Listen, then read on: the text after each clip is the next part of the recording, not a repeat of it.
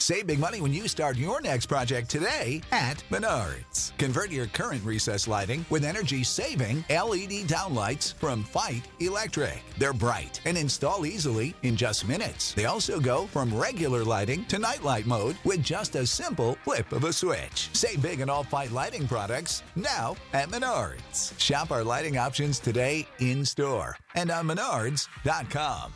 Save big money at Menards.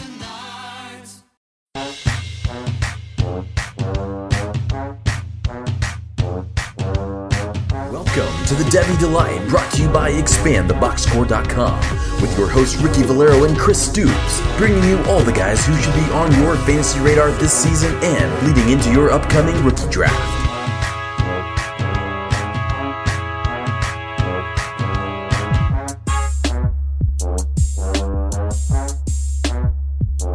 Welcome to another edition of the Debbie Delight, brought to you by ExpandTheBoxScore.com. I am your host, Ricky Valero. On today's episode, we're going to continue our player profile, talking about Laviska Shenault Jr. I'm kind of excited to dive into him. As always, I am joined by my partner in crime and co-host, Mr. Stoops. How are you today, sir? I'm doing fantastic. Like you said, excited to dive into this one. He's a guy that a lot of people have really up before this season even started. When you look at it, we'll get into the numbers, but when you look at his sophomore season, how phenomenal he did that year. So definitely a guy a lot of people have been talking about for quite a while. So excited to dive a little bit deeper. Yeah, I agree with you 100%. Like, it's kind of crazy to me because I figured I wanted to kind of kick the show off with this a little bit. Obviously, it has nothing to do with Laviska Shenault as the player, but kind of the person he was. I was kind of diving into him a little bit, and his background is pretty crazy. Like, his dad was killed by an oncoming car. Like, they were pulled over on the side of the road on a family trip, and they were switching drivers. His dad was killed that day, which is obviously traumatizing. But I didn't know this about him. From that moment on, he kept his dreads ever since then. And whenever he was in high school, they wouldn't let him play basketball in high school because he wouldn't cut his own dreads, and it's something that he wears with pride. And like I said, it's something different to start the show off with. But to me personally, like that story was kind of like, wow, like it kind of shows you the kind of character Laviska has, and to stand by his standards and stand by his morals, even though everybody around him was like, obviously he probably could have been a talented basketball player because he's a very talented football player, but he was not going to chop his dreads off for anybody. And hats off to Shenault for doing that. And it just kind of was like, wow, like it kind of puts a lot of the things in perspective. It's like Laviska Shenault is just like the rest of us. You know what I mean? Like we're all human beings at the end of the day, Stoops. No, I agree. And I remember hearing that story. And one thing I do really like hearing is he could have easily said, okay, fine, cuts off his dreads, even though he doesn't feel he needs to or should, just so he can play basketball. But I really did enjoy hearing that he basically told them, and I don't know how the whole conversation went, obviously, but he clearly did not cut them off. So I was very about that. I love seeing people stand behind what they believe and sticking with it, even in that moment of having to make a decision one way or the other. So loved seeing that he stuck with it, stuck his ground, still has the dreads for what he, his tribute essentially. So I just loved hearing that. Loved it. Totally agree. And I can't wait let's go ahead and dive right into Laviska Shenault Jr. All right, Stoops, kick us off for some pros for Mr. Laviska Shenault Jr. Yeah, so what I noticed while watching some film, he finds the holes in the zone defense very, very well. It sounds like it's a simple thing to do, but I've watched some other film where the receiver may float a little bit too much or they may not go far enough. So he's able to find out and read those defenders to see where that hole will be, and he's able to settle in and give his quarterback as much of a window as possible. So I love seeing that from him. Very smooth with his catches. He's got very soft hands, so he's not basically chopping at the ball. He allows it to come in smooth, which obviously allows him to gain those extra yards and go down the field with it or make those contested catches. I mean, with his size, like we said with Courtney Davis being 6'2" as well, but Shenault has the 220 pounds with him. So he's able to get physical with those corners, and he's able to essentially outpower them and get those 50-50 balls. So I love seeing that from him, and having those smooth hands definitely helps with making those easy catches. Outside of that, just really enjoyed what I liked seeing from him. Obviously, some things he can work on. We'll get into those, but loved what I saw from him for the most part. What do you got?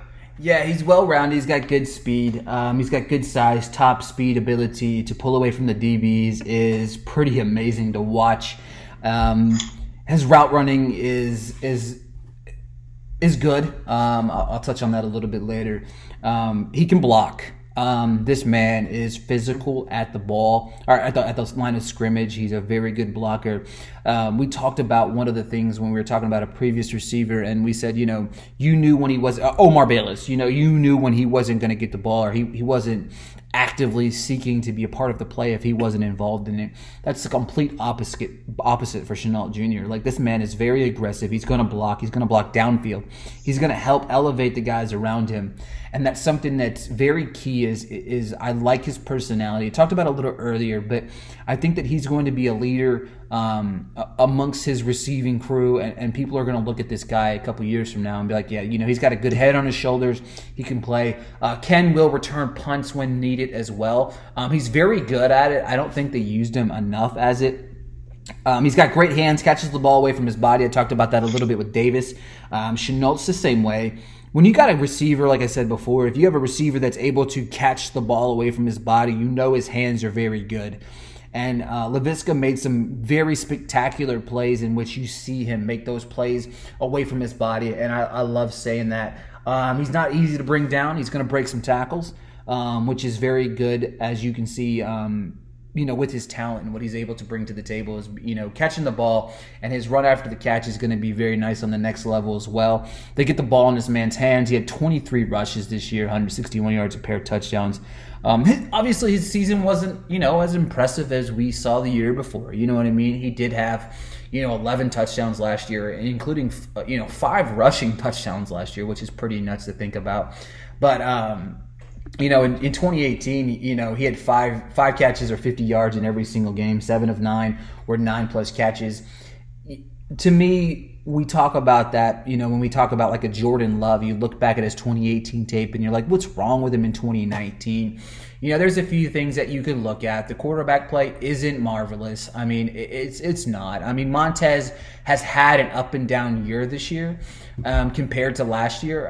His percentage came down, his stats came down this year, so he threw the ball a little bit more, but I didn't see his ability to get Shenault the ball as much as I would have liked them to. This guy's a playmaker. I mean, he averages 13 yards per catch this year, and then, of course, 7 yards per carry. That's somebody you have to consistently get the ball to. His numbers, I mean, how do you go from playing in 11 games and only having 56 catches, and last year you played in 9 games and had 86 receptions? Like, it kind of blew my mind to see those numbers kind of go down.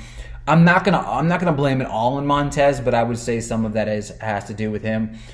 He's had he had a couple big games this year, where it kind of was like, hey, this is what we want to see out of Laviska Shenault Jr. This is the guy that everybody's talking about. This is a guy who I think some have him pegged as a bottom first round pick. I've seen him slide from Green Bay to New Orleans to I've seen him in several drafts where he's getting in that bottom half of that first round, and sometimes you saw that, and then some games you're just like, what am I looking at? And the big game against USC, 9 catches, 172, you see something like that, and it's like, that's the guy I want to see. That's the guy I want on my football team. And then you see him out there against UCLA, and it's like 3 catches, 16 yards, and you're like, that's not the guy I want to see. And it's like, what am I watching? But Laviska Shenault, I mean, this is one guy that I don't know. We talked about him a little bit previous episodes, but there's a difference between talking about a guy and sitting down and watching some tape. And we'll talk a little bit on the cons, but I expected to be more blown away by Laviska Shenault, and we'll talk about that in a few minutes, Stoops. But man, he's got all the talent in the world, Stoops. No, he really does. And one of the things that I did notice, so I mean, you spoke to what he did in 2018. To that, his dominator rating last season, 32.7%. That's phenomenal. And even with him having a down season statistically this year, he was still at a 24.4% dominator rating, which is still a phenomenal number to have. So he's still making the most of his opportunities.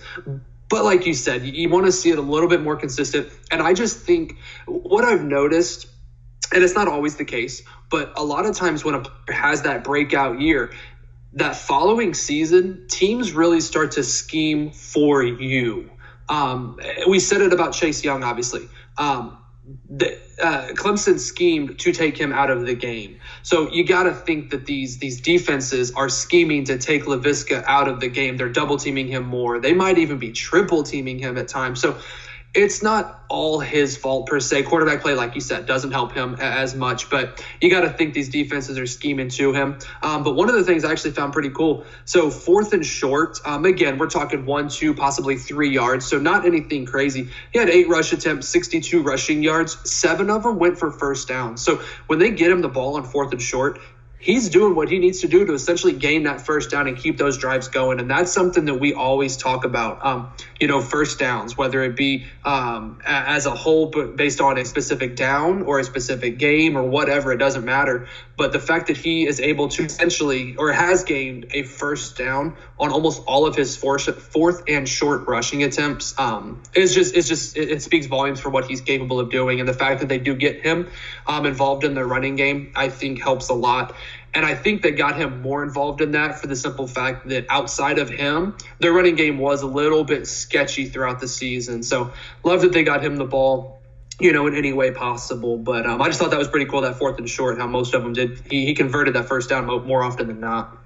Yeah, I totally agree as well. It's very impressive that he's able to do that. And, getting the ball in this man's hands the way you want him to. Like, we talked about that so many times. There's so many playmakers around college that they should have had the ball a lot more than they did. And then they just ultimately did not. And it's like, it's kind of mind-blowing. But you're right. I didn't think about that per se when I thought about Laviska. Is like, teams kind of focusing on this individual player. I don't know why it didn't come to mind, but when you say it, you're right. It's like, it's like what Belichick does. Belichick completely took A.J. Brown out of the game yesterday, and then, Derrick Henry rushed for, 2.6 billion yards yesterday, and they won. You know what I mean? But, it's all about taking your best player out of the game, and that's what a lot of teams were doing this year. Absolutely. All right, Steve, kick us off some cons for Mr. Laviska Shenault Jr. Yeah, so the first thing that I've got on him is, again, the injury concern.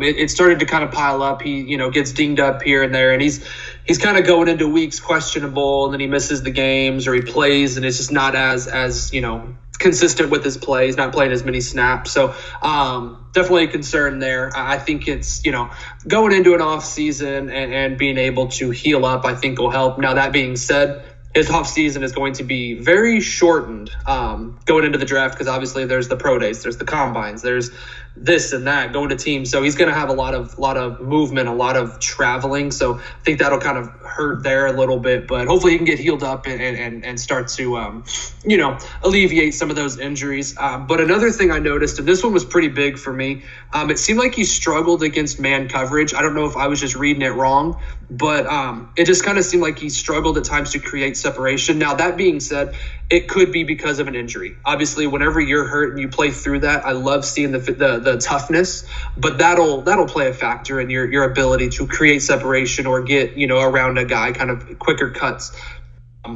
Definitely seemed like he struggled against the man coverage, though. So going against these top guys, I mean, if he's going against a Jalen Ramsey, a Tre'Davious White, Darius Slay, you name it, these top corners in the league, if he can't create that separation, it's going to be pretty tough for him to gain those yards and stay on the field. So love to see him work on that. And again, this is something he can fix once he gets healed up and he's 100%. So those are a couple things that I'd noticed, though, by watching film and just kind of watching him throughout his whole entire career.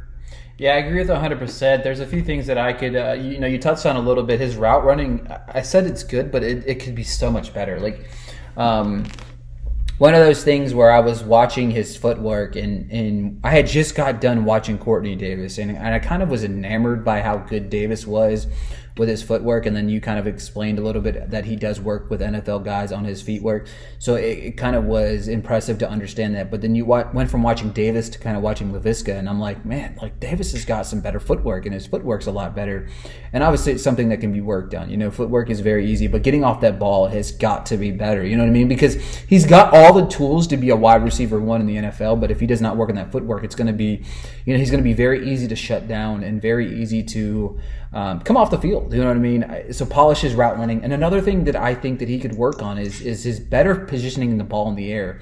Sometimes when Montez would throw the ball, and when he threw it up in the air, kind of, it was, to me, was like, watching it back, and I'm just like, well, if he would have made a better adjustment for the ball in the air, like he would have caught that. And you've got to sometimes, it's not always going to be a perfect ball thrown to you. So whenever it's not a perfect ball, you've got to do whatever you can to benefit your quarterback and make that adjustment in the air, or maybe make an adjustment mid-route and make a move and make it happen so the ball comes in your hands, or doesn't get intercepted, or doesn't get knocked down. But he could work very much so. You've got to be able to, do these certain little things on the next level, or, you're going to have to find that certain quarterback that's going to want to put up with something like that. Obviously it's not easy. It's not easy to track a ball in the air. We talk about a guy like Andy Golden, and it's like, man, he's able to just get up there and take the ball away. Not everybody's going to be able to do that, but, there's going to be guys that are going to throw that 50-50 ball. And if you're not able to make an adjustment, make a cut, or make a body adjustment in midair and catch that ball, you're going to have some struggles, and you're going to struggle to get the ball thrown to you again. And those are some of the things that with Laviska. And the other thing I kind of said a little bit earlier, like Stoops, we talked about it off the air. It's like when we're watching the tape, it was like, I want to be blown away. This guy is being talked about as a top 3 or 4 receiver in this class, and I didn't feel like I watched a lot of the top 3 or 4 receiver in this class, Stoops. No, and I agree. And one thing you had said, obviously footwork, it's got to get, improved upon. But I think with players like Laviska, where they may need to improve on that footwork, I think that, I don't know the proper term, but the hand fighting within the first 5 yards, if they're able to, you obviously can't grab a guy and just shove him away, but it's like if you're able to bump him, do a swim move. You always talk about the defensive players. They work on that swim move so they can get past the lineman. If he's able to do a swim move, or get the guy off even just a half a yard, he's able to create that separation. I think that will speak more for what he is able to improve upon. And if he can get stuff like that down, I think that's going to help him tremendously. So, like we said with Davis, 6'2", 200 pounds, Shenault 6'2", 220. So when you add 20 pounds, that's going to slow you down, albeit they are still very athletic guys. That is not taking anything away. But when you add those 20 pounds, it's going to slow your footwork down a little bit, you got to think. But it's still something, being an NFL caliber receiver, that he should be able to hone in on. So I think him being able to create that separation with his hand fighting right there with the corners, I think will speak volumes for what he's really able to do. I totally agree 100%.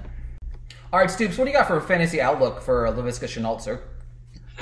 Yeah, so what I see from him, I almost think he might have like a Sammy Watkins type NFL career, where he's going to be on the field. He is going to be a guy that is talked about week in and week out, whether it be, in the starting lineup, or unfortunately not quite making that cut, depending on the depth of your starting rosters. Sammy goes out and he puts up those wide receiver 1 numbers. Like, he has those boom weeks. I think Laviska can do that. We've seen it, like you said, against USC, where he had 172 yards and a touchdown, so you love seeing that. He's going to have those boom weeks, but then he also has those, and not even necessarily a bust week. He had the 16 against UCLA, so that is definitely what you would call a bust. But I think long term, I don't think he's going to be that number 1, start him every single week type of receiver. I see him more as that low end wide receiver 2, but no worse. Basically his floor being a flex starter. I definitely see that from him. Obviously deeper starting roster, configurations within leagues, he at that point would be a starter. I definitely see that. But more of your traditional formats, like I said, low end wide receiver 2, and at worst his floor being a flex starter. So definitely love seeing that. But I definitely can see like a Sammy Watkins type career, where he's going to get those contracts. He's going to get the numbers. He's going to get the stuff that you really want to see from an NFL receiver, but he's not going to be your, DeAndre Hopkins, Devontae Adams, even like a Julio Jones type thing. He may not get the touchdowns, but he's got the yardage consistently. So I don't see him being to that level necessarily, but someone like a Sammy Watkins is kind of where I would picture him. And that's kind of my, I guess you could say, comparison for an NFL type career. I like that one actually a whole lot. That's a rather perfect comparison, Stoops. I dig that one, man. That was great. Look at you, man. You're awesome. And I want to. I'm gonna say, maybe nobody was thinking about it, but when I was just like, well, Sammy Watkins had locks, and it had nothing to do with that. It really didn't. I was just looking at playing style, looking at numbers, and I even went back and looked at college numbers. Sammy Watkins, he had awesome college numbers. Like I knew he did well in college, but man, he had some pretty phenomenal numbers. So no, but it was just watching styles of play and just kind of thinking about it. And he was the first one that popped into my mind. So I'm glad you like it and agree.